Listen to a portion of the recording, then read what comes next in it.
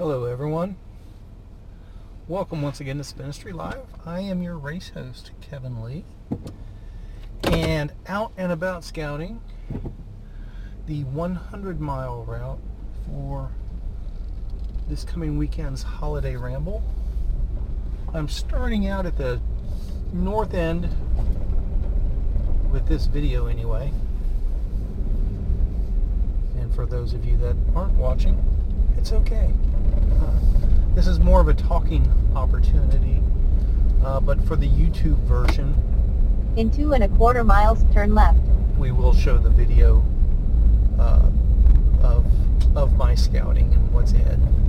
Better than looking at my mug. We're out scouting specifically today on Tuesday. What is it? December 17th, I think, something like that. We're specifically scouting what's going to be the 100-mile loop that differentiates itself from the 100K route. But we will start out to get some of the 100K far north end of the 100K route in the Scout 2. But for those of you that are watching on video, this is some of the, well, here you go. Here's a pretty darn good view right here. This is some of the best parts of the route. And it goes through the Cross Timbers Forest area, nice hills, and forest as well. 100K route currently planned to be pretty much the same as last year. Last year we didn't have a 100-miler per se. We had a 150K route, and that's probably the most of what we're going to talk about today is some new stuff that we're rolling out for 2020 around the 100-mile events that we're going to be doing for the foreseeable future. And I'm sure there'll be still some other changes along the way. It's a concept right now that we want to get into, and we'll talk about the 100-miler guidelines and how that's going to be a little bit different going forward from what we've done in the past. But in turn, it's also, we're going to go back to our roots a little bit more, and it's going to, adding some of these changes is going to allow us to do more 100-mile routes again. We kind of cut those down in the last year, maybe two, for various reasons, and we'll talk about that shortly. I would like to bring the 100-milers back, and we'll go into those details here momentarily. I'm also going to use this as a session, and I do apologize we don't have a guest with us today. The idea for these while we're scouting podcasts, vcasts, video casts, whatever you want to call them, tube casts. Ideally, we'll have guests with us as often as possible, riding along and have a nice conversation. But this one's going to be, you get to listen to me the whole time. A couple different reasons. A, I'm still recovering from the flu that hit me pretty hard starting Saturday, and I really wouldn't want to drag anyone else along with me today and spread that flu to them. Pretty much since about 8:30 or 9 p.m. Saturday night until, again, today's Tuesday, until about 8:30 this morning, I slept probably 80% of that time, which in a way was glorious. Yeah, I was feeling pretty rotten. I don't normally catch the flu or anything like that. Very rarely get sick. So when it first started coming on, I just thought I was tired. So I'm going to apologize ahead of time. Most likely at Rudolph's Revenge, when we were handing out number plates and getting people signed in, I was most likely contagious at that point. So if you picked picked up the flu from me on Saturday morning. I apologize tremendously. I didn't even realize I was sick myself until that night. It came on that quickly. Saturday morning I was feeling a little tired, a little run down. Saturday afternoon is really achy.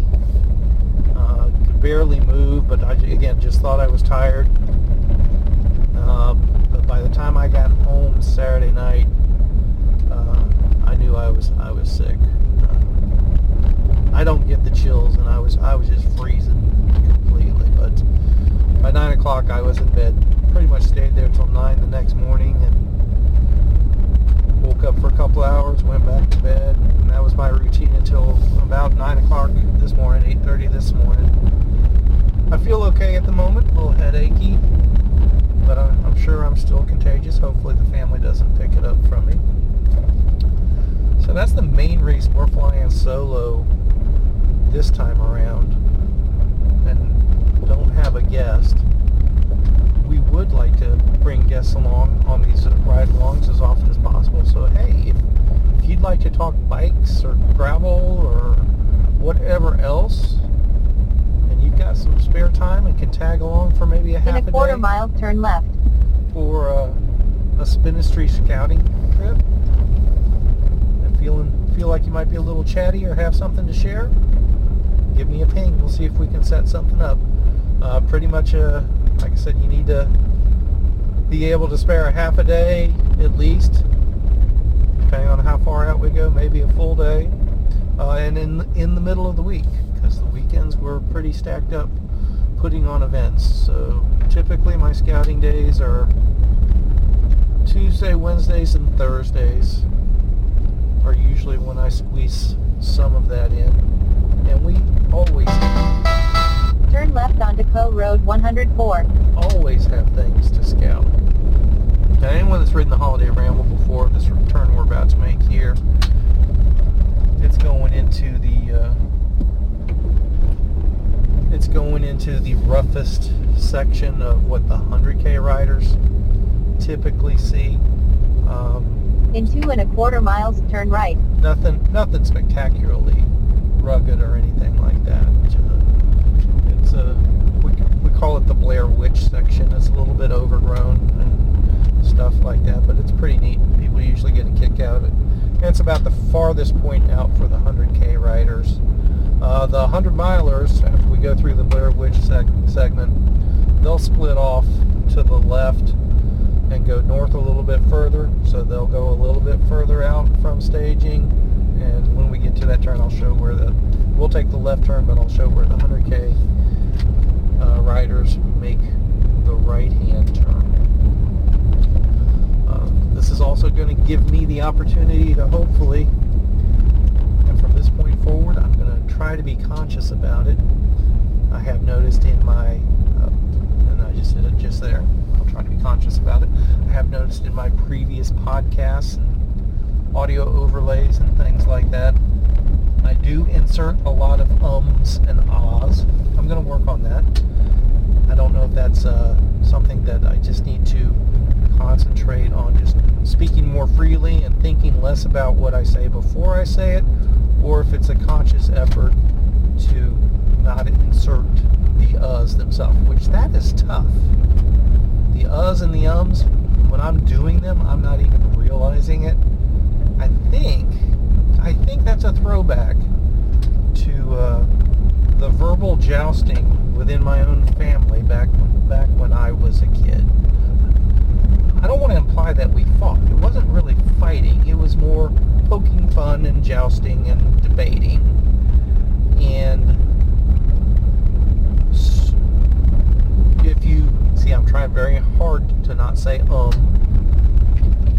if you have to think ahead of what you really want to say to get your point across, or not catch yourself in a bear trap or something like that, in that environment, if you paused to think before you spoke, somebody else would take advantage of that opportunity, that pause in the action, for them to roll in and start talking.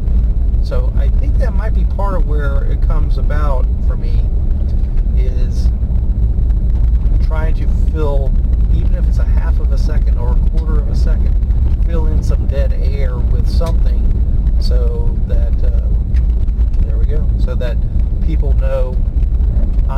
in my turn right there. So bear with me. This will be a learning experience for me today. It's gonna I'm really getting self-conscious about it. So this is what we're going through now, is me trying to consciously be aware of the ums and the ahs. What I'm going to try to do when we start talking specifically about the 100 milers and how they're going to be a little bit different going forward, I'm just going to try to speak freely, and that may mean I use the words that are less than ideal in my mind, instead of thinking out, hey, here's the ideal phrase for that. I may misspeak. Here's the Blair Witch section for those of you on video. This is a really neat section of road. It is right now in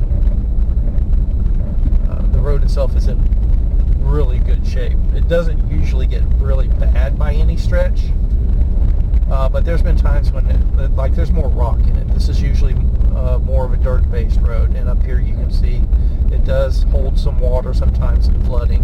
Up here you'll see a section that catches a little bit of that, but we've never rolled through it when it was completely muddy or anything like that.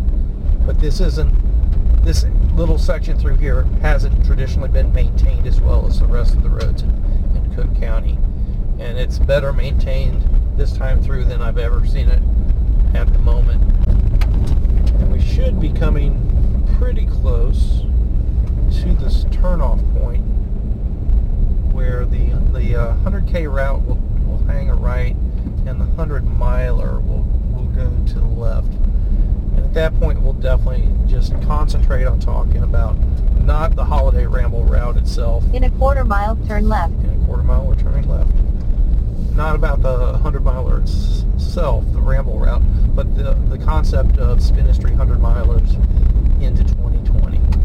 We kind of kicked it off unofficially, one portion of it with Ride the Net a couple weeks ago, and we're giving, and this turn left onto Co Road 103. This is going to apply for the Holiday Ramble as well. We are giving special recognition to riders who complete a Spinistry route of 100 miles or more with a greater than 14 mile per hour average for total time, not moving time. So that's your total time, including stops and breaks. And in 1 3/4 miles, turn right. Whatever comes along. You have to maintain 14 mile an hour average or better, and it's going to be a list of everyone that makes that, and then we'll give you a sticker for the specific event that you accomplish that in. So for Ride the Net, that's a tough 100 miles in that it's a slow 100 miles. It's not very climby or anything like that. But the way that route works, you're pedaling the whole time, and there were parts of it that were damp for extended periods of time, so lots of Velcro on the tires type feel. So we only had 2 of our 100 milers that qualified for that. So we had an overall podium, so only 2 of the top 3 made it for that one. I expect for most other 100 milers, we'll have a much higher rate of participants that meet that qualification, and we'll start that. We're calling it the 14ers. People that the 14ers list or something like that.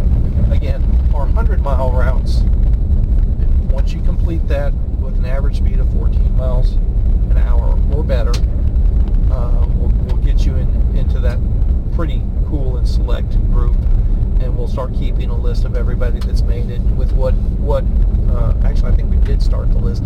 It's on spinistry.org already. And we are going to be updating the website. That's definitely a priority going into 2020. Got a lot of stuff going on after we get done with Holiday Ramble. We won't be doing our next event until the 11th, so between the 21st of December and the 11th of January.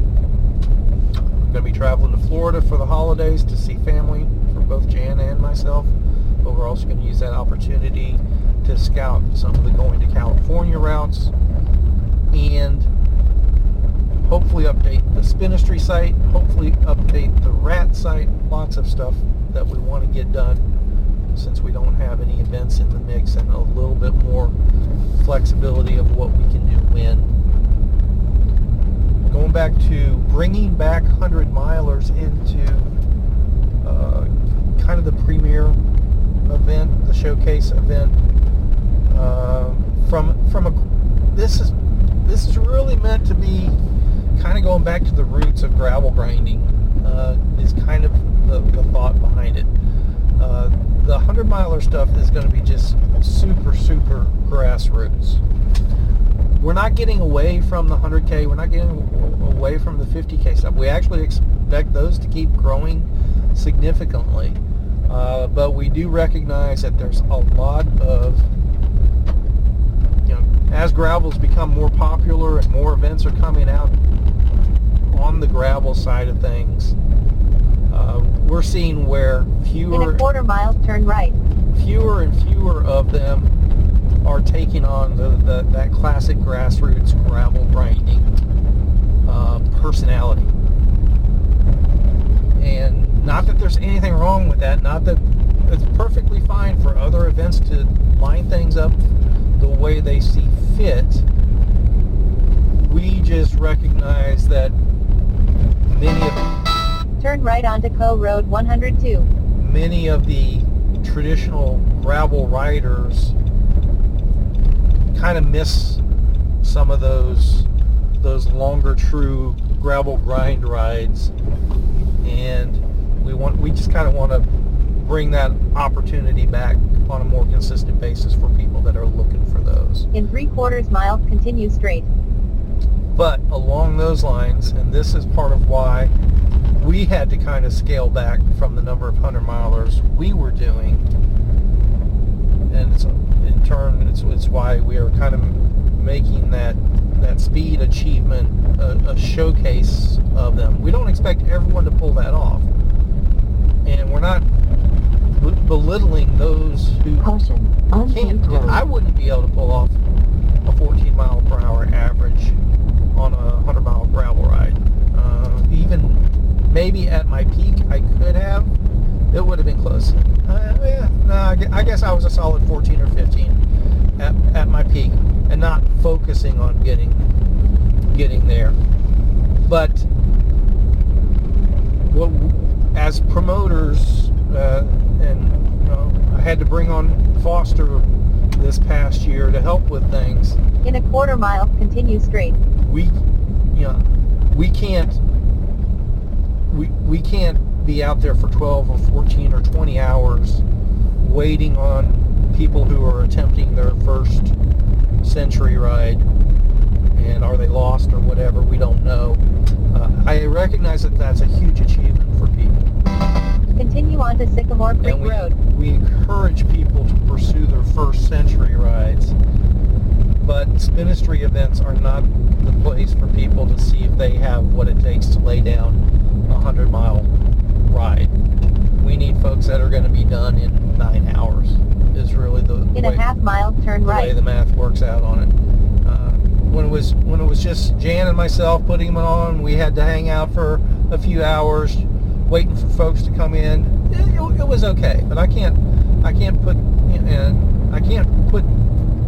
force Dave to stay around for hours and hours and hours. And in turn, in a quarter mile, turn right. If Jan's not along with me, I want to get home to her and the dogs myself as soon as possible. So we think we may have found a happy medium here that we're gonna, after Texas Chainring Massacre, you're gonna have to meet a qualification. Turn right onto Delaware Bend Road. Of some sort, or a vouch system of some sort, and this is to be determined. I'll welcome any input, but basically you're going to have to qualify to be able to do routes of ours that are 100 miles or more. Holiday Ramble 100 miler is open to all. Texas Chainring Massacre 100 miler is open in to 2 all. In 3/4 miles, turn right. But after Texas Chainring Massacre, we're probably still not going to do 100 milers at every single event, but we're going to do them at more than we have in the past year or two, and we're definitely going to do them as often as it's practical. And we may even have some 175, 200. I don't think we'll do anything longer than 200, but who knows what may shape up outside of the rad. But we're going to come up with some sort of qualification system where you sign up for the 100K, you're welcome to do the 100K. If it takes you 10 hours to do a 100K, that's fine. If you want to do a 100 miler, you sign up for the 100K, and we'll give you once you sign up for that, you'll get a link that takes you to a form where you can apply to be approved to do the 100 miler. And again, at this moment, I don't have any idea specifically what those criteria will be. It's probably going to be something, I'm going to go backwards at this loop here. It's probably not worth this tiny little detour, but maybe it is. Because sometimes these cemeteries are cool little bypass spots. The most likely scenario is that it'll be something like, send us some links to your Stravas where you've done 100 milers and been able to average over 11, 12 miles an hour, something like that. It'll probably be something that simple. We may also allow for a vouch system. Not a bad little detour, but crossing the road twice to pull it off doesn't make sense. So we're not gonna include this little bypass in there. We'll just keep it on the FM road.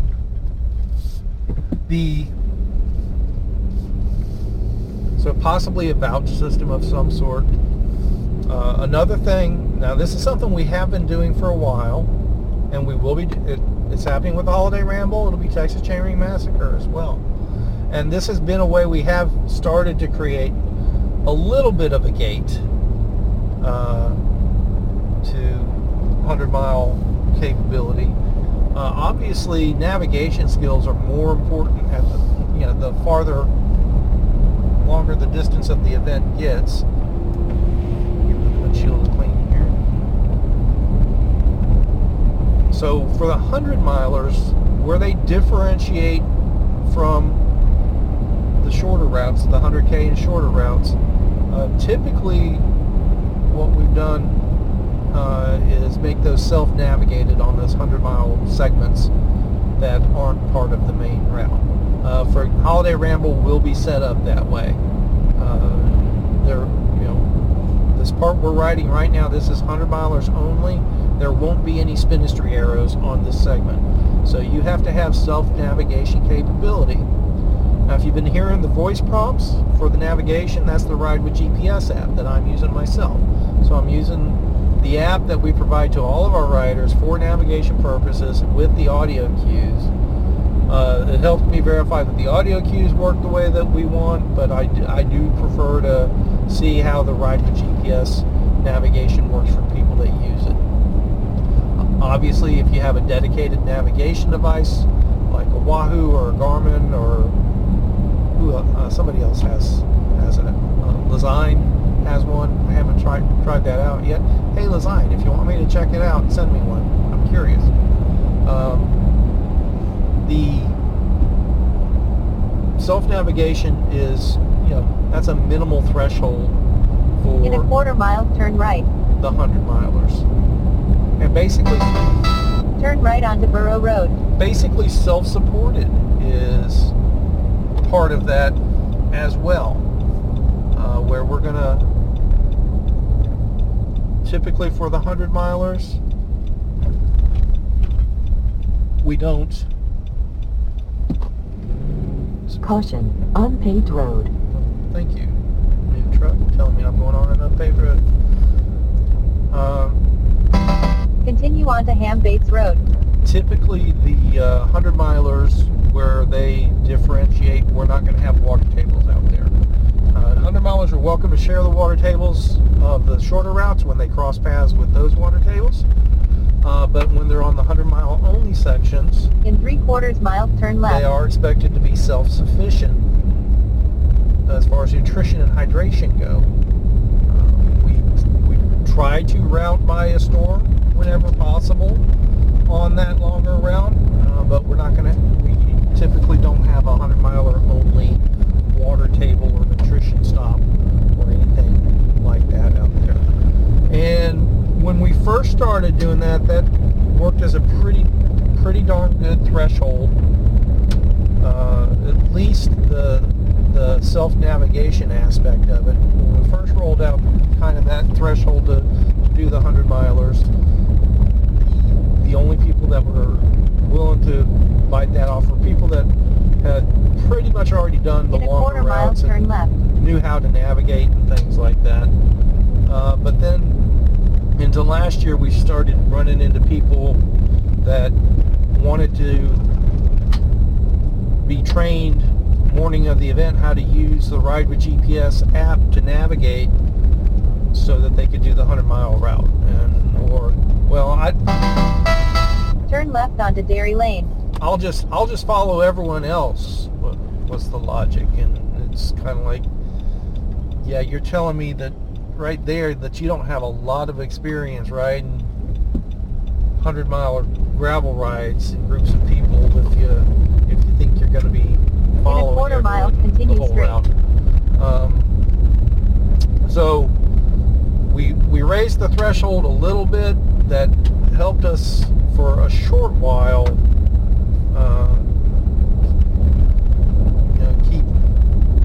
keep the skill set a little bit higher for people that were participating in the 100-mile events.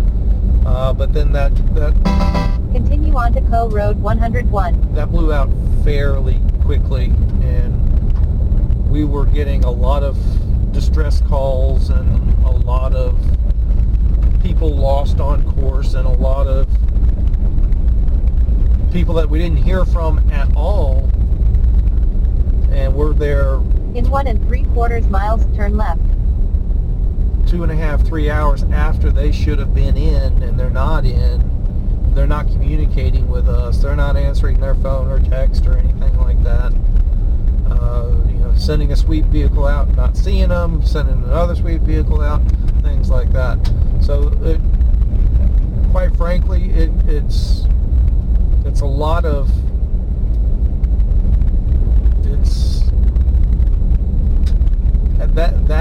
that late in the day, that late in the event process. That's a stress level that's not very appealing to a promoter at that point. Thankfully, we, to the best of my knowledge, haven't lost anyone yet. But we've definitely learned some lessons along the way about that.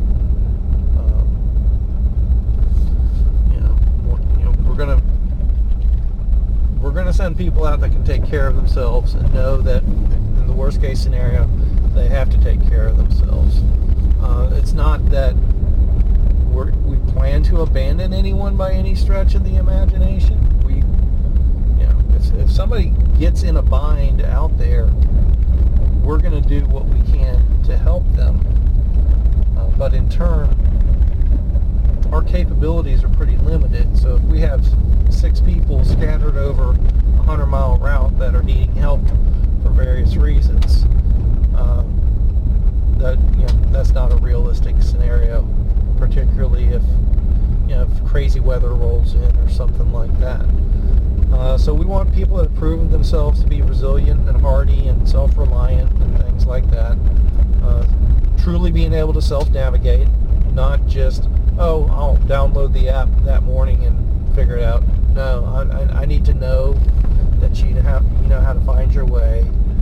I need to know that you know how to get yourself out of a situation.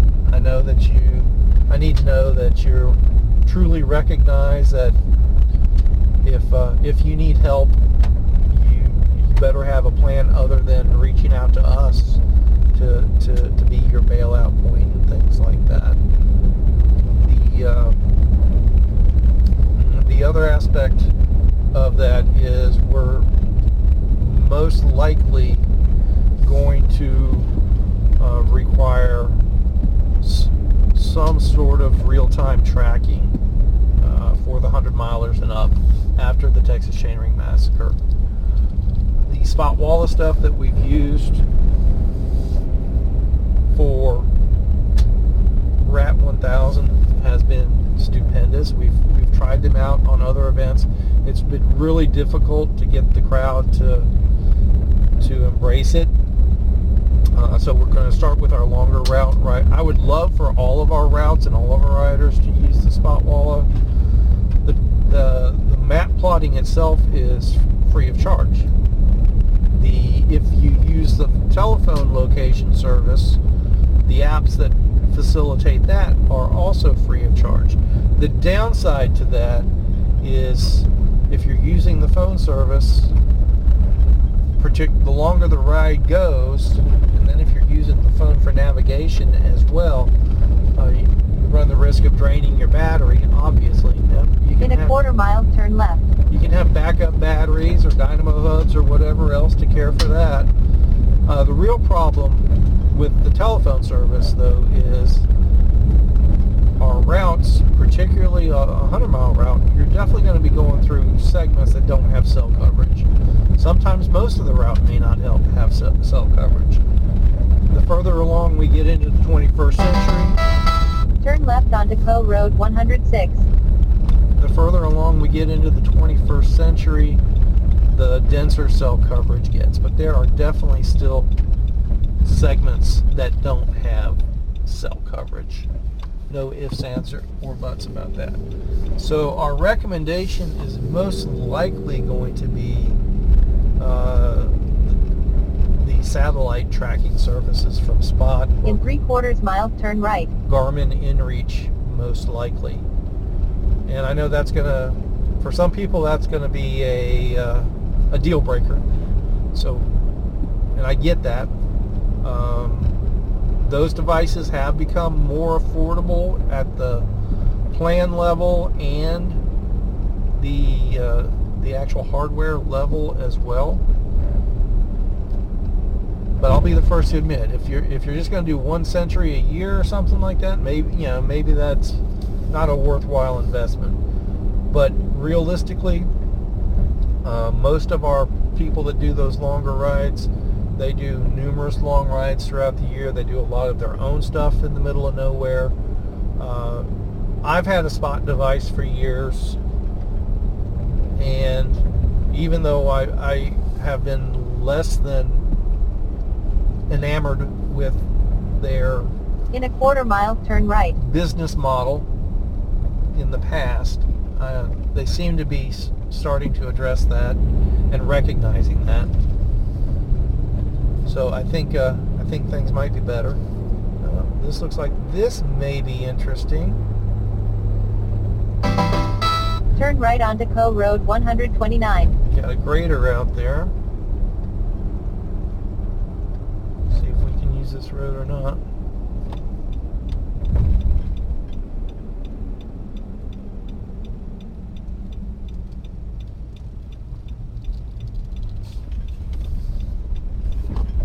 Looks like we can. Wow. I'm doing something back here. This is a neat little back road we've had to ourselves for a while. In 3/4 mile, turn left. Looks like they're civilizing this one. This one used to be almost like rough double track. Looks like they got some kind of development going up next door, and they're civilizing the road. Just recently, though. Looks like just this grade pass now. Might have a little bit of roughness to it still up here. Let's see what we run into.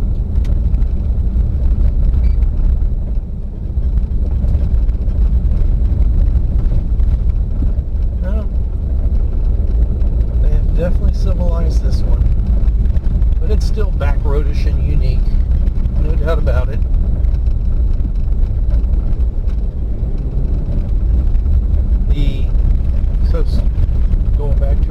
milers and some of the philosophy around that.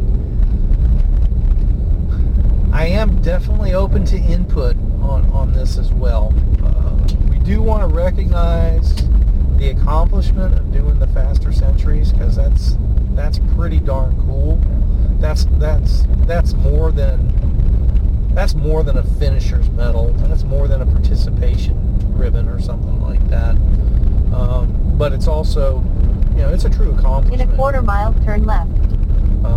But it's also something that's realistically attainable by many, if not the masses. It's realistically attainable by many. I think it's a source of achievable pride for a lot of people. And I know some folks will try to figure out the system and Turn left onto Ranch Road. save their 100-mile attempts for like the Holiday Ramble. This one's really highly likely, unless the weather's crazy, which, hey, the weather looks great for Holiday Ramble, FYI.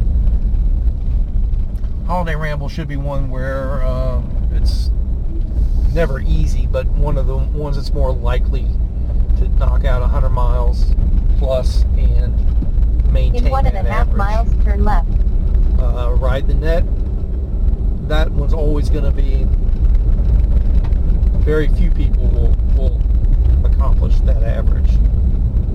Texas Chainring Massacre, again, depending on weather, that one should be fairly easy to pull it off. Red River Riot, not so much. So people will they may pick and choose their 100-milers, and that's perfectly fine if their goal is to get on that 14er list.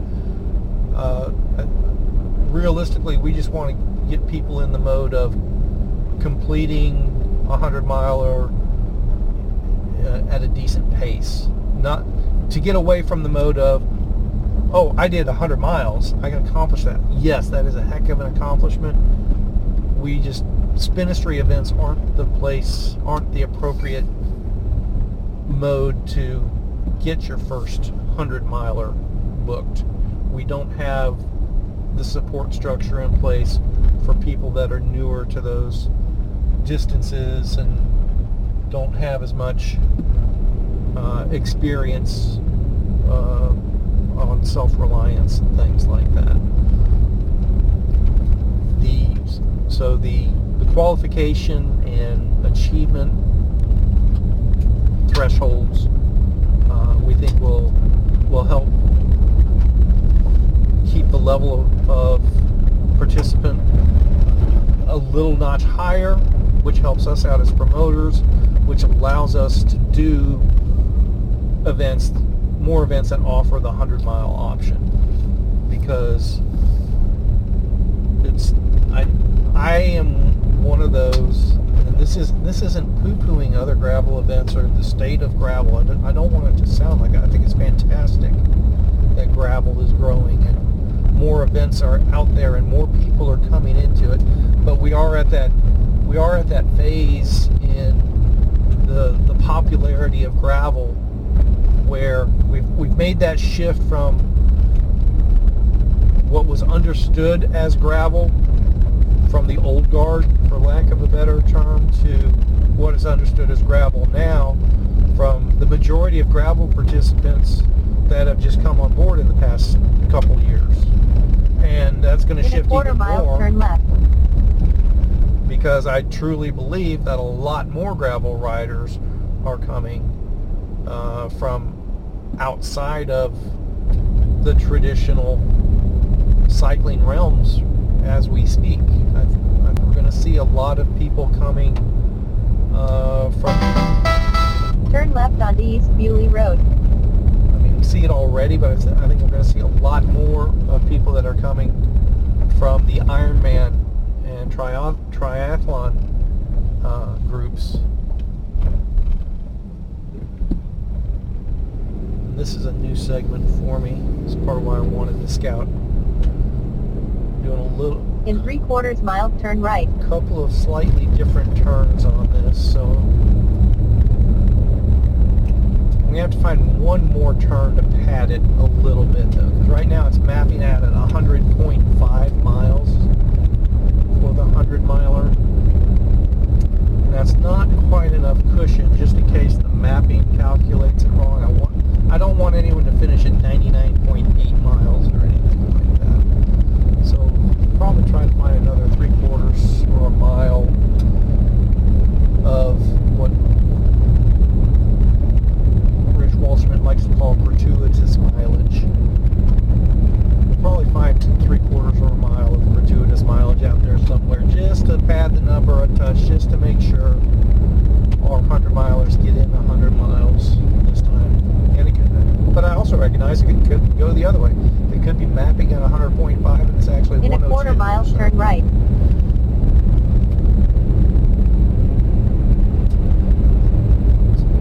But going back to the influx Slight right onto Dexter Road, then turn right. into Caution, unpaved road. a little bit late on that cue.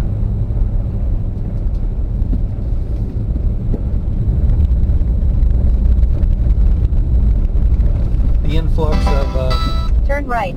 new gravel riders. I think we'll get a lot from Turn right onto Delaware Bend Road. the Ironman and triathlon crowd. I think we're getting a pretty good chunk from the motocross crowd as well.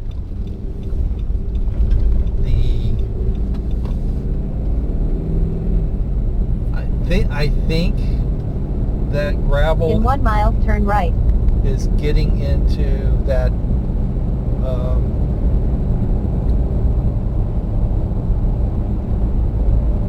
that state of popularity where the general population is now aware of gravel riding, and I think that's actually where we're going to see the biggest influx of growth in gravel, which in turn will be the biggest growth in cycling as well, where we're at the point now, or pretty darn close to it if we're not already there, where people are just going to be coming off the streets, walking into bike shop doors and saying, I need a bike, I want to go ride gravel. But what they're going to say is, I need a bike, I want to go do the Dirty Kanza, I want to go do Steamboat, I want to go do Land Run, or what other Turn right onto Heritage Road. nationally known events are out there, and they're not going to have any concept yet of what it takes to ride those types of events. And it's going to be a lot of churn in the rider In a half base mile, turn right. going forward. We're going to see a lot of new people come in, and a lot of them that never come back. But it's also going to be, just like we've always seen, riding gravel is for people who get it. People that get talked into riding gravel, that have to be forced into it, they usually don't end up sticking around anyway. And I'm not saying a quarter mile, it's not turn right. right for everyone, but the people that it's right for, once they do it, they're almost always hooked on their first ride. So we're going to get a lot of that. We're going to get 100 new people in the riding bicycles into Turn cycling. right onto Rich Road. That their focus is to ride gravel events, and of those 100, here's a new dirt road for us. I always like new dirt roads. Of those 100, maybe 20, 25 Caution, unpaved road. will stick with it. In 1 mile, continue straight. And there's going to be a lot of volatility in the market, so to speak. Hear my commodities background coming out.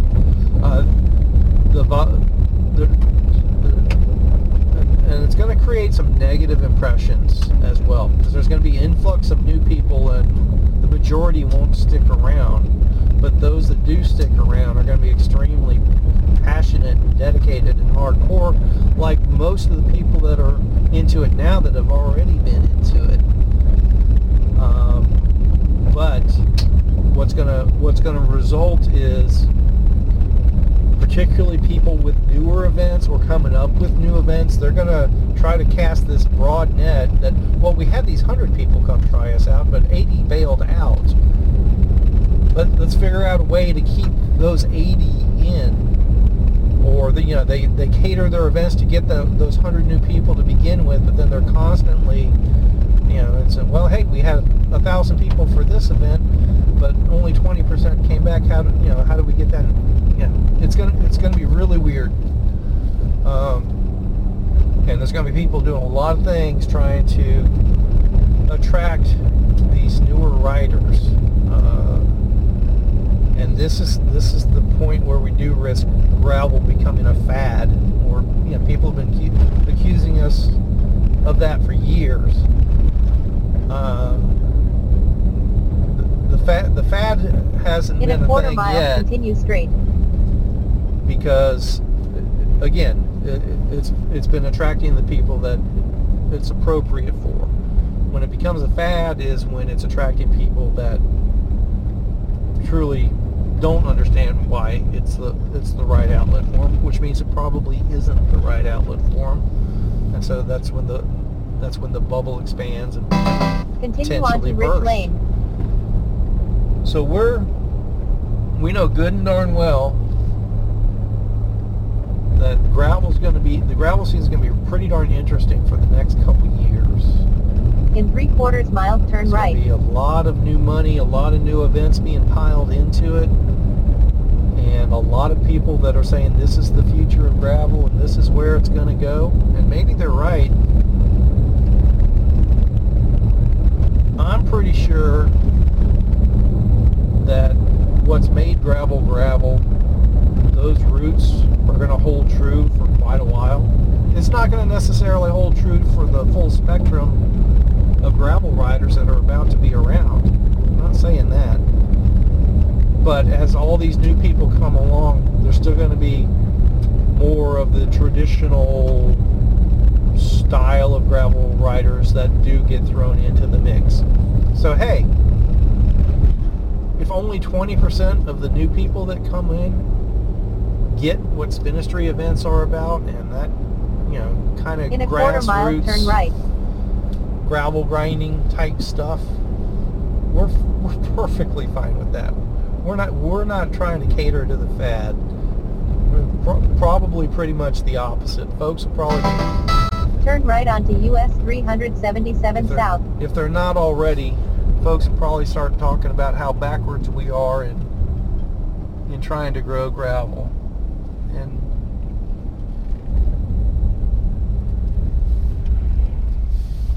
they could be right. I've been proven wrong before.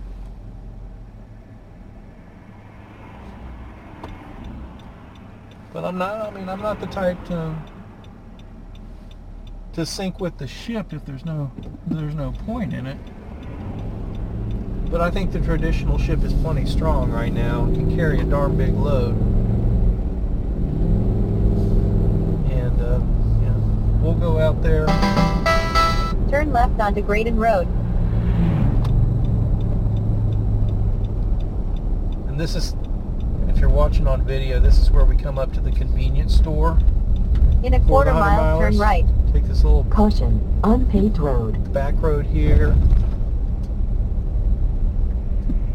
And up at the corner here, there's a little convenience store, Exxon station. Anyone that's done the longer routes out here before is familiar with this one. Turn right onto Sandusky Road. Usually in the past we've spent time to the left here and doing some mileage out here, but we're doing it different this year. Most of those dirt roads are gone, In a quarter mile, turn left. so we're just going to double back here. And the whole point of that loop was to go by the convenience store.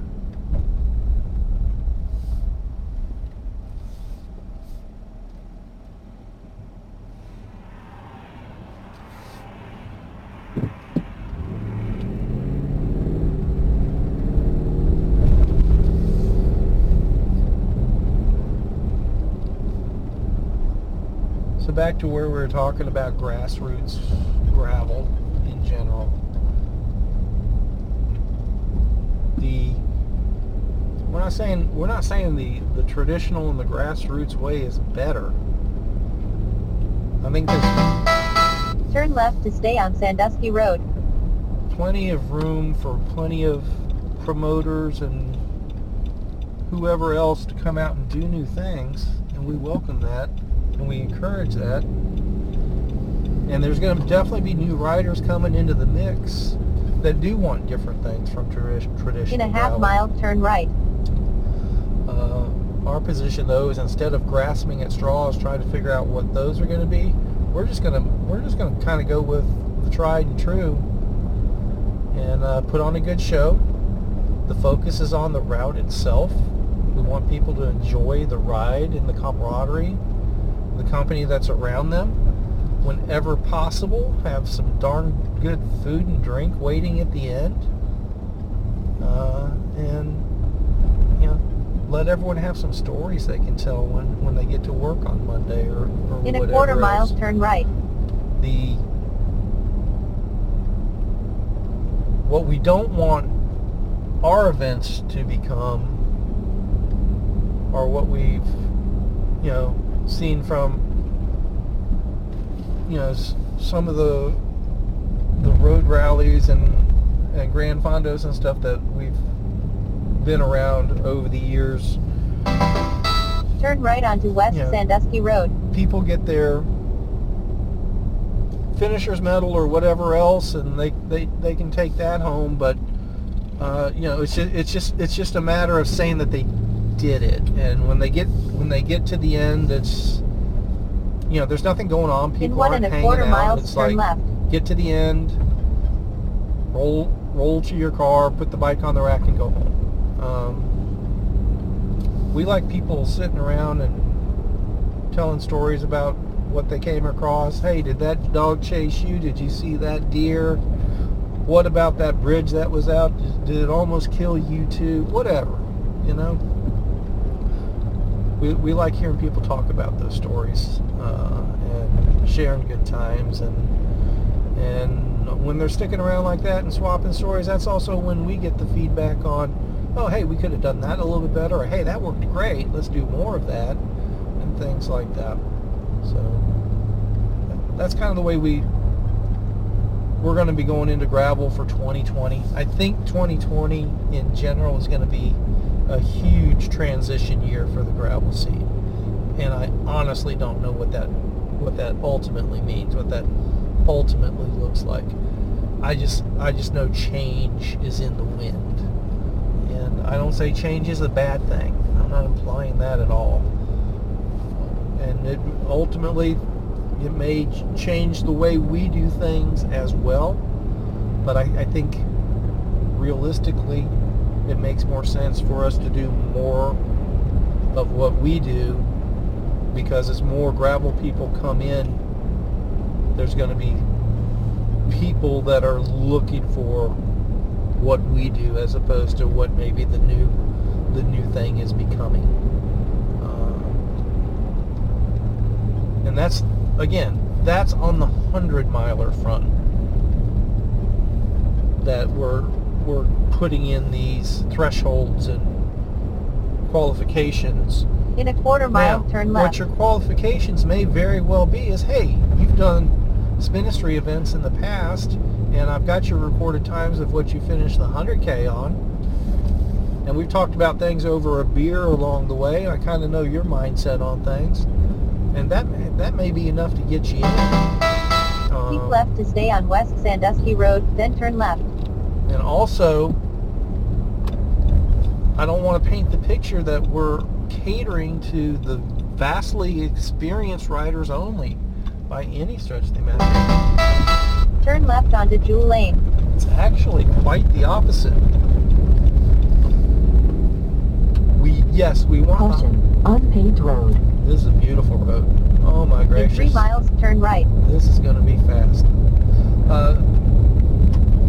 Quite the opposite. Yes, we want the 100-milers to be experienced riders. No doubt about that. But everything we do in Spinistry is structured around progression. We almost always have and I use generalizations here because I know sometimes the mileages vary a little bit, but we almost always have a 50K route, which is usually going to be in the neighborhood of 30 to 35 miles. We always have a 100K route, which can vary between 62 and maybe even up to 75 miles. The 100K routes are they're not meant for true beginner, or I'm sorry, the 50K routes aren't meant for true beginners to bicycling. If you just bought a bicycle at Academy Sports at Walmart and bring it out and say, I'm going to go ride on some gravel. If you have any level of fitness, you can probably pull that off, but it's probably going to be a pretty miserable experience. Traditionally, folks that have ridden gravel have come with a background in other riding disciplines.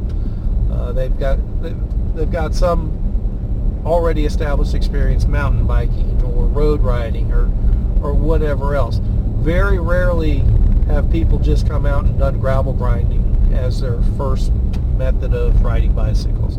Like I mentioned earlier, I do believe that's about to change. I think we're about to see actually a pretty good influx of people that come to gravel grinders for their first ride. For a very first ride, Spinistry is still probably not the best place to learn how to ride a bike, outside of, doing laps around the block in your neighborhood or in your neighborhood park on the trails or something like that. I would still say, shorter road rallies are probably a better starting point for newish riders like that.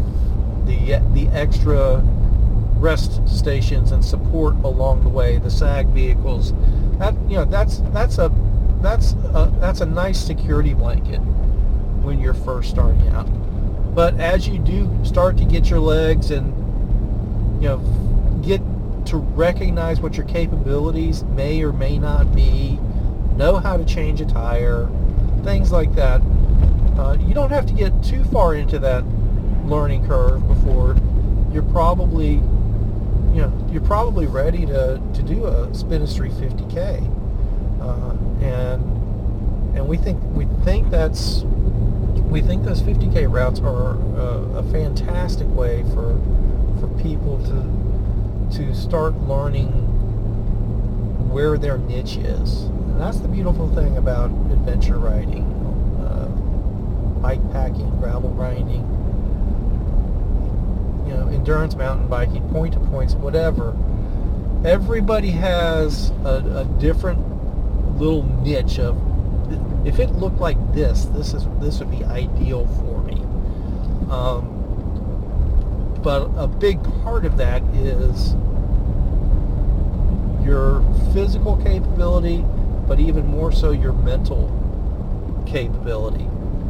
But mental capability is definitely a double-edged sword. There's more to it than just toughing it out. Oh, I'm gonna push through this no matter what. At some point in there is I'm pushing through this, but I'm pushing too far, and I'm hurting myself, or I'm hurting my bike, or I'm putting myself too far at risk, or whatever. And everybody has to get an idea what those limits are on their own, because everybody's are different. It's not for me in to say, a quarter mile, turn right. well, I'm able to do this, so you should be able to do that. Everybody is different along those lines.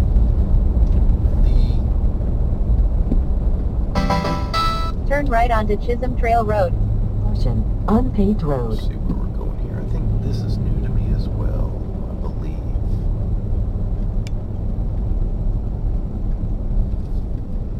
Turning right. Well, not an unpaved road anymore, but that's okay.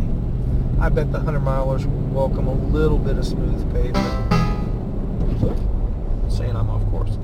Was I supposed to turn left there? I guess I was. I could have sworn it said turn right. Turn around.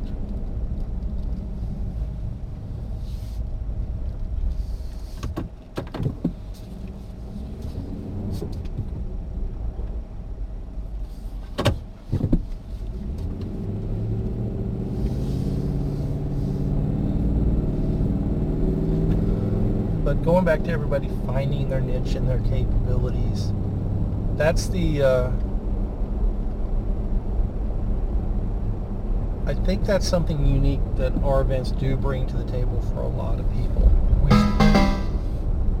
We're still giving a little bit of a security blanket along the lines of a road In a rally. half mile, turn right. Not nearly as much, but you know, we'll have water tables out there at key spots. You're riding with other people in front of you and behind you. If something happens, somebody's going to come along. We will have a sweep vehicle at some point, you know, picking up arrows and making sure everyone's off the course, that sort of thing. We provide the navigation. So there's a little bit of a security blanket that allows people to go a little bit outside of their comfort zone and find that next In a level. quarter mile, turn right. Because the basics of it are you don't know what your limits are until you find them. You can think you know what your limits are, but until you actually get to that point and Turn right onto US 377 South. surpass that point, or you don't quite make it to that point and you find out your limit was a little bit more before then, you don't know your limits till you get there. And we think we give a pretty good environment for people to define their limits and ultimately to expand those limits, because once you find where your limits are now, it helps you build things up In 1 mile, turn right. to get past that limitation and find the next one. And at that point you have a better idea of, well, you have a better idea of this is what it feels like when I'm about to my limit, or this is what it looks like, or this is when I know I'm too far in the hole, or this when I got a lot more to go. And so once you start finding and defining and then redefining those limits, that's when you really start, that's where you really start to find your kink, the thing that really makes you tick on the bike, things you really want to do and who you want to do them with, and things like that. And Turn right onto Orchard Road.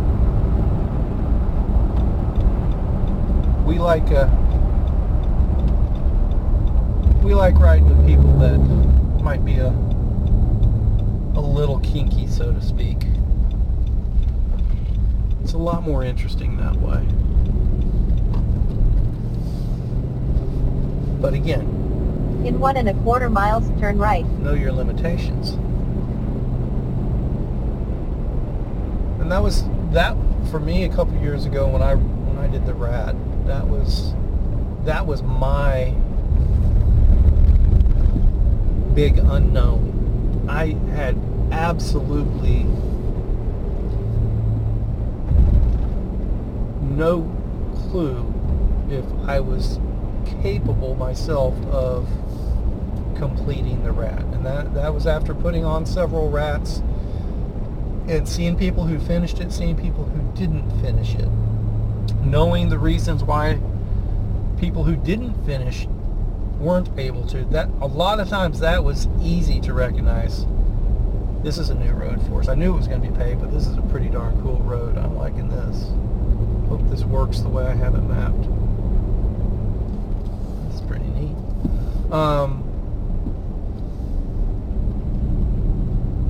And there's no one reason people don't complete the rat. There's a lot of reasons. There's no doubt physical capability is important. But I'll always say that the vast majority of times the rat's not completed, that person could still have completed it if they'd have been able to push through mentally. And I'll give my own example of I didn't complete the rat. I pulled off something like 560, 570 miles of it. I got my biggest takeaway. My goal In a quarter mile, turn right. the year I did the rat wasn't to actually complete the rat. I mean, don't get me wrong, I wanted to. It's not that I didn't want to finish the rat, but that wasn't, subconsciously, that wasn't the biggest thing that I was trying to achieve. Realistically, all I was trying to achieve that year was to learn if I was even Turn right onto capable Roland Road. of doing it. And I couldn't figure out a way to determine if I was capable of finishing the rat without attempting the rat. I attempted the rat, and ultimately what I learned from my attempt, even though I didn't complete it, was that it was definitely within my capabilities. In and 2 I mile, turn right. could have completed it. Doesn't mean I would have completed it.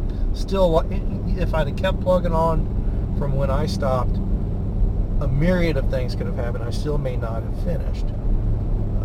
But going back to the mental spectrum of things, when I dropped out of the rat, I was physically fine. My butt was sore. I was tired, and the bike was fine. I could have kept going. There's no doubt about that. But I was getting the things in my head that they weren't telling me to quit. They were just things that were getting in my head that were making the day miserable. And it wasn't about the bike. It was everything but the bike, quite frankly. It was about being away from the business too long and things slipping through the cracks, and if I'm not doing this, maybe this isn't happening, and well, gee, if is everything fine with the families, everything fine with the dogs, and all these things.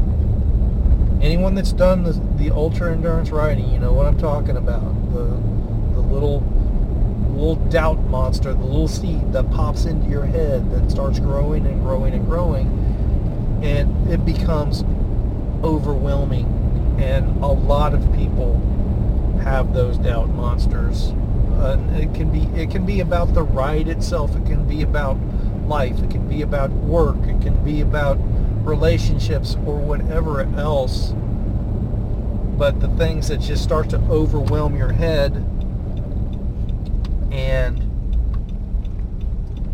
mask everything that's enjoyable about the ride or the Caution, experience. unpaved road. And ultimately, that's where I went with it. It was like, yes, I would like to be able to make the claim that I rode the rat and I completed the rat, but I was so miserable worrying about everything else outside of actually riding my bike. It was just time to pull the plug. And I did need to go back to taking care of the business. There's no doubt about that. But it probably, if it had needed to, it could have waited a few more days. It wouldn't have been the end of the world. But finishing the rat just wasn't that much of a priority for me. And In a quarter mile, turn right.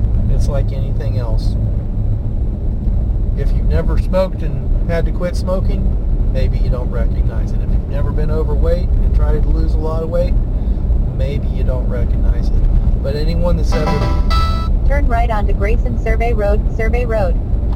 Anyone that's ever been through those things...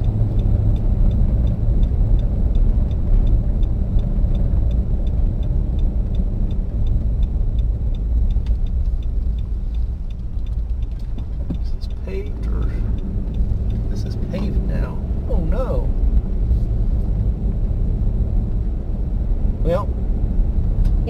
kind of paved. 3/4 miles, turn right. It's kind of paved. Extremely rough chip seal. But anybody that's ever been through that before, where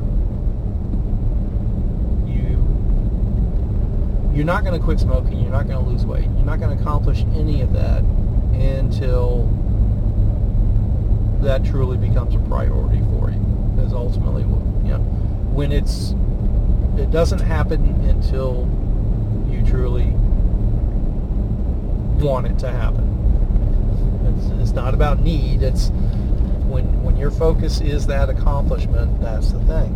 And that's probably true for the rat as well, is my guess. Is most of the people that have finished the rat, particularly those that have finished it after not completing it previously, I'm going to go out on a limb, and this is a guess, but I hope to have some of them tag along with me on some of these ride-alongs, because I'd really like to pick their brain on this stuff. Until they truly made the focus the completion Caution, of the rat, unpaved road. as opposed to doing it within a specific time frame, or doing it on a specific bike, or whatever. When the focus is on the completion of it, it's a different thing than saying, yes, but I completed it in X amount of time, or I completed it this direction, or I completed it on the first fat bike, or whatever. Realistically, the rat's tough enough that the focus just needs to be completing it. And until you do that, personally, I wouldn't recommend worrying about setting any records or anything like that. And definitely, the deeper into the rat you go, the more you will learn for next time. And definitely, the deeper into the rat you go, the more likely you are to complete it. And it is a hell of an accomplishment, and it does take physical capability to pull it off. There's no doubt about that. The main thing it requires, though, is the mental fortitude to pull it off. And you can only train that in how do you train for 1,000 miles of dirt roads. Realistically, you can't. It's not realistic to ride 1,000 miles of dirt roads in one ride to ride 1,000 miles of dirt roads in another, because you've already accomplished it. The realistic scenario is, well, I ride 30 miles of dirt roads today, I ride 30 miles of dirt roads tomorrow, I ride 30 miles of dirt roads the next day, and you do that and that and that as often as you can, then you ramp it up. Well, now I do 50 miles of dirt roads every day for as long as I can, and then I do 100K of dirt roads every day, then I do 100 miles of dirt roads every day for as long as I can. Well, once you get to that point where you can do 100 miles a day on dirt roads, realistically, for 4 days in a row, and be able to get up and do the 5th day, you're probably ready to attempt the rat physically. Unfortunately, you have no idea what it's going to take mentally to complete it at that point. And that's where everyone's going to be different. And that's where everyone's going to have to just find their own little lockbox in their head to hide the doubt monsters or whatever else may crop up. And again, it's honestly dependent upon completion of the rat truly being your goal. I think if the goal is just being able to claim you completed the rat, I don't think that's enough to push most people. That's got to be something you truly want. That's something you truly desire. And I think there's a lot of people over the years who've said that they wanted that,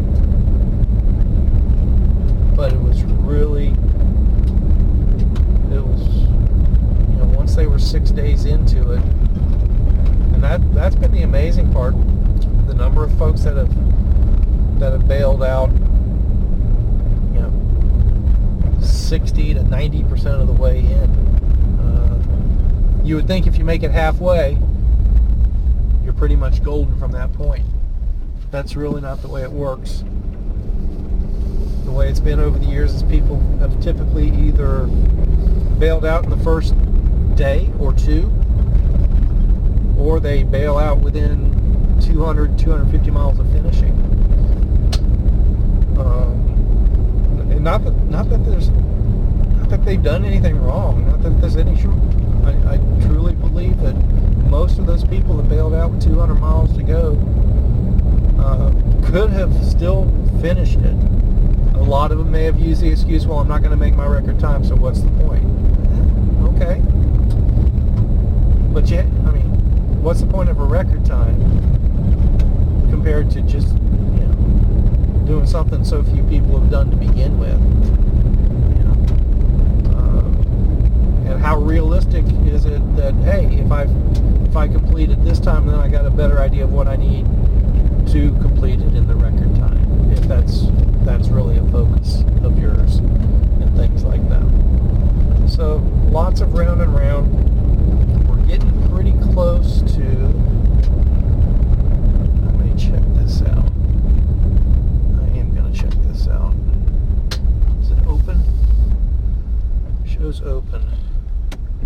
This is a road that's always been iffy for it. This isn't, I have it routed a different way, but I'm here, so I'm going to see. We haven't had much rain. This road may be doable. 100 milers, be prepared. It's definitely been wet recently. And a crappy grade job recently.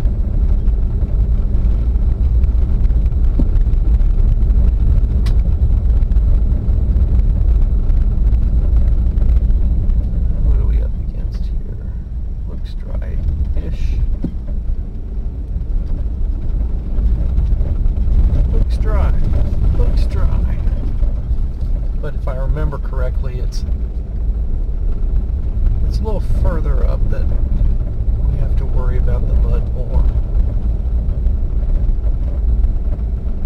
I think it's more just dried cake ruts now. Let's see what we come across.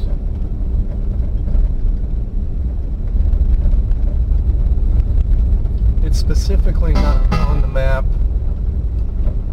at the moment because most of the time over the years this has been too wet to use.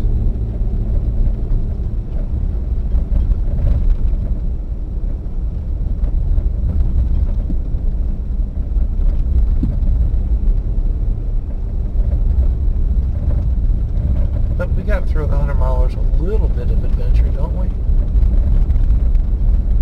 They had too much bonus pavement in the previous sections. They got to pay for that. Over there. Yep, water's been up here, no doubt.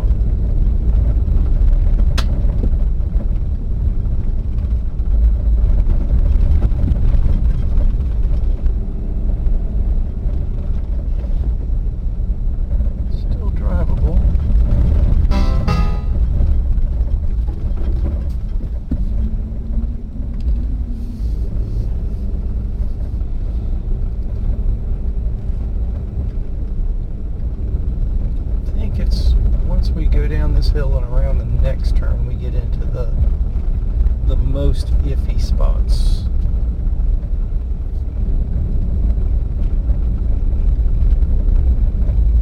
But what I'm seeing so far, I think we're going to be okay.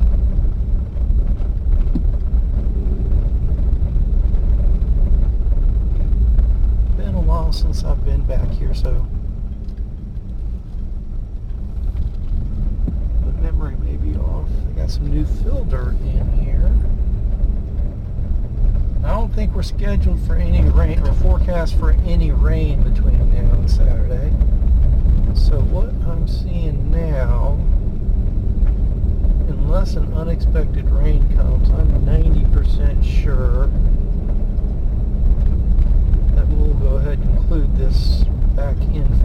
milers.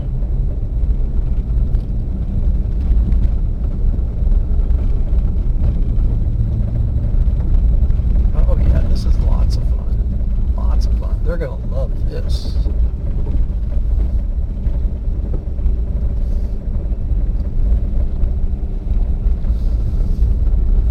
Goes back to fast here anyway.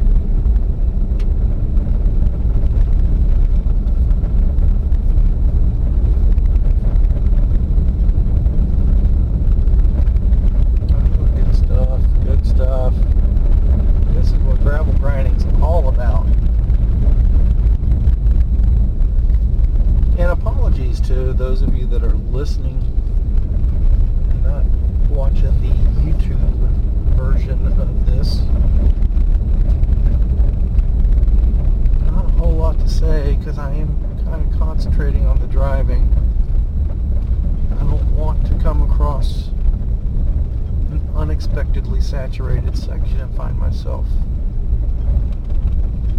bogged down.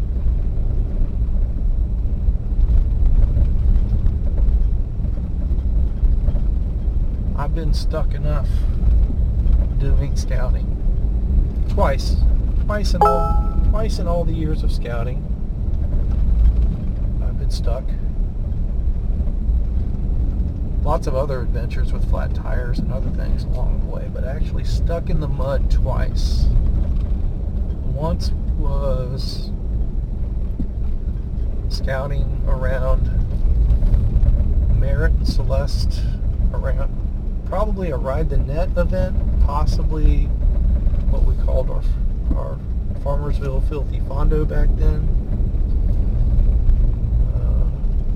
There was a section of road just off of the net between Merritt and Celeste, and the vehicle I was in at the time was basically our front-wheel drive Suzuki crossover SUV that I'd been using for years, never even worried about getting stuck. Well, got stuck that time, and it was deep enough in to the roads there that it took a fairly high dollar off-road recovery situation, because the reality of it, as deep in as I got it, a normal wrecker would have gotten stuck trying to make it in there. That was 2012, 2013, somewhere around there.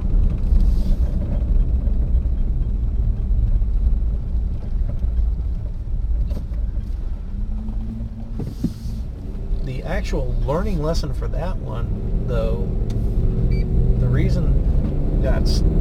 main reason I got stuck was I got to a point where I knew it wouldn't be bright to go any further, so I decided I was just going to back up and turn around at a gate I had seen not too far behind me. But when I started to back up, I forgot about modern traction control on the vehicle. So I was making a point just to back up as steadily and as straight as I could. I had some experience driving in mud, even with a crappy front-wheel drive crossover, but I forgot about traction control. And so the traction control did not like the muddy road, and basically just ended up throwing me sideways into the ditch when I was trying to make the car go straight. And I couldn't figure out why the car wasn't going where I wanted to. And so once I had wheels in the ditch, there was no way to get out of there. The second time I got stuck was very recently, also in conjunction with a net ride, the Ride the Net we did out of Paris, doing some scouting for what we were looking for, routes for that one, and got the Jeep stuck in a pretty darn big mud hole there. And that was the first time I'd ever gotten that Jeep stuck anywhere. Now we're back to the finding your limitations thing. I had kept trying to find the limits of the Jeep along the way without getting myself in too far over my head. It's like, well, let's see, I mean, this, I've got almost 100,000 miles on the Jeep, had it for 4.5 years, never got stuck, never even got close to stuck in it. In a quarter mile, turn left. And this stretch of road that I ended up getting stuck on, I actually went through probably 5 or 6 Turn left onto Co. Road 106. what at the time seemed like tougher, bigger mud holes to get to the one that I did get to.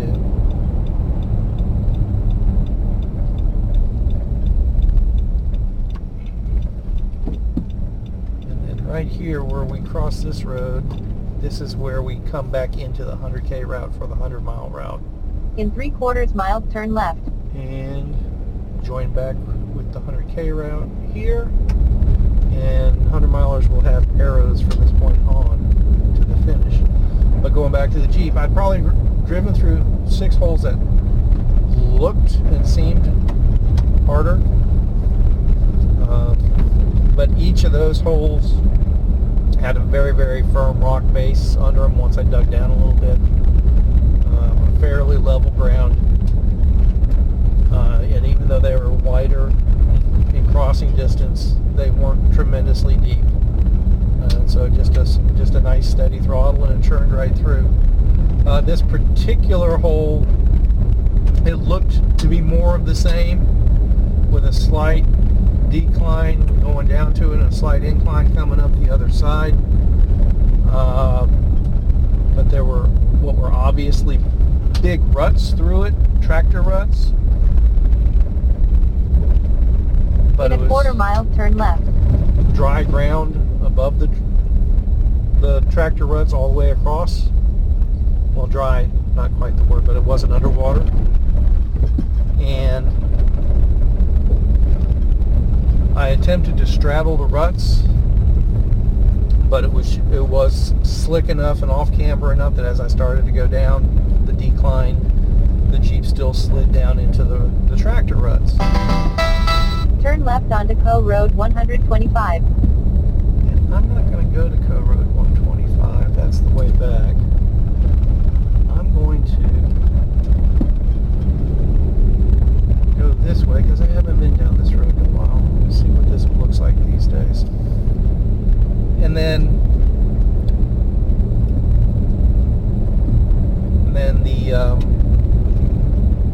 I slid down into those tractor ruts, and at that point the other holes I'd crossed made me a bit too cocky. I was pretty confident in the Jeep's capabilities at that point. Okay, this just takes us back to, that's right, just a short section back to the Blair Witch Road turnoff to the right there. It takes you to the Blair Witch Road.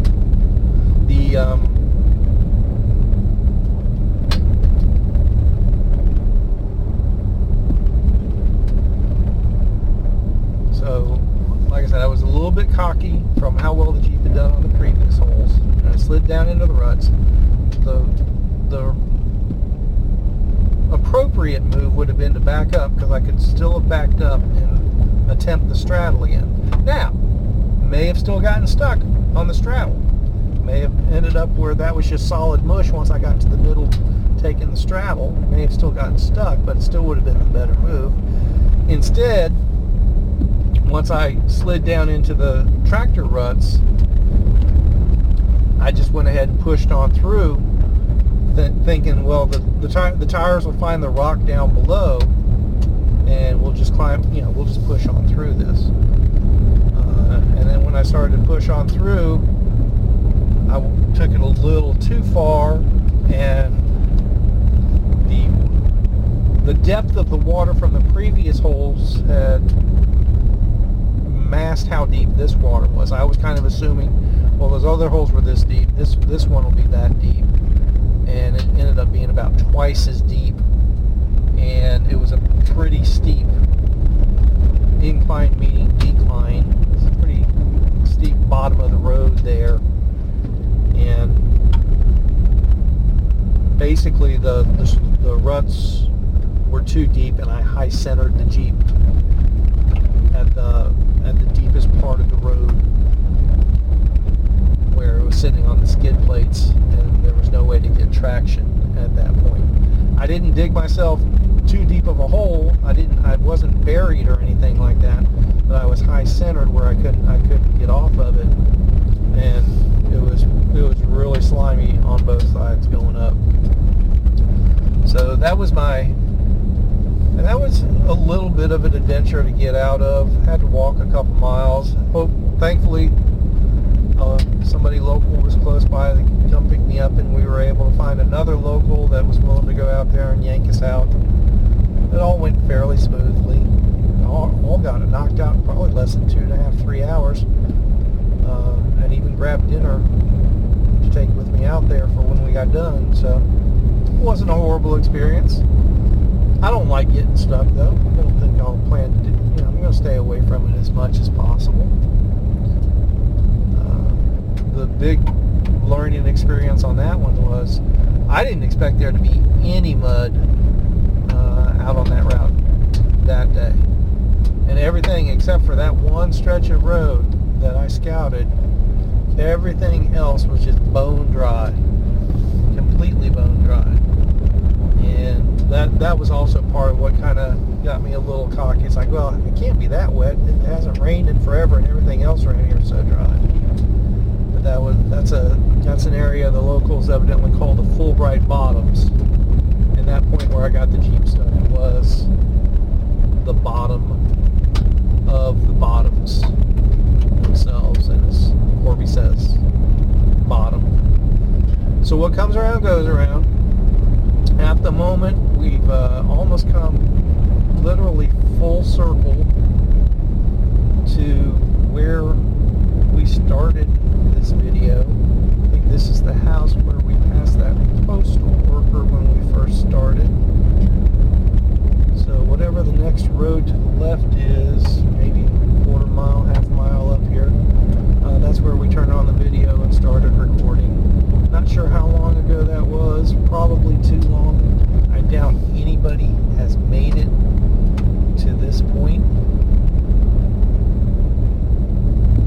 But please do share your comments, questions, YouTube, Facebook, and here's where we started from. I'm going to keep going this way and still see some stuff I haven't seen in a while. But I'm going to go ahead and sign off now, because I know I've probably bored anyone to tears that's made it this deep into the process. We'll talk again soon. Thanks for joining Spinistry Live.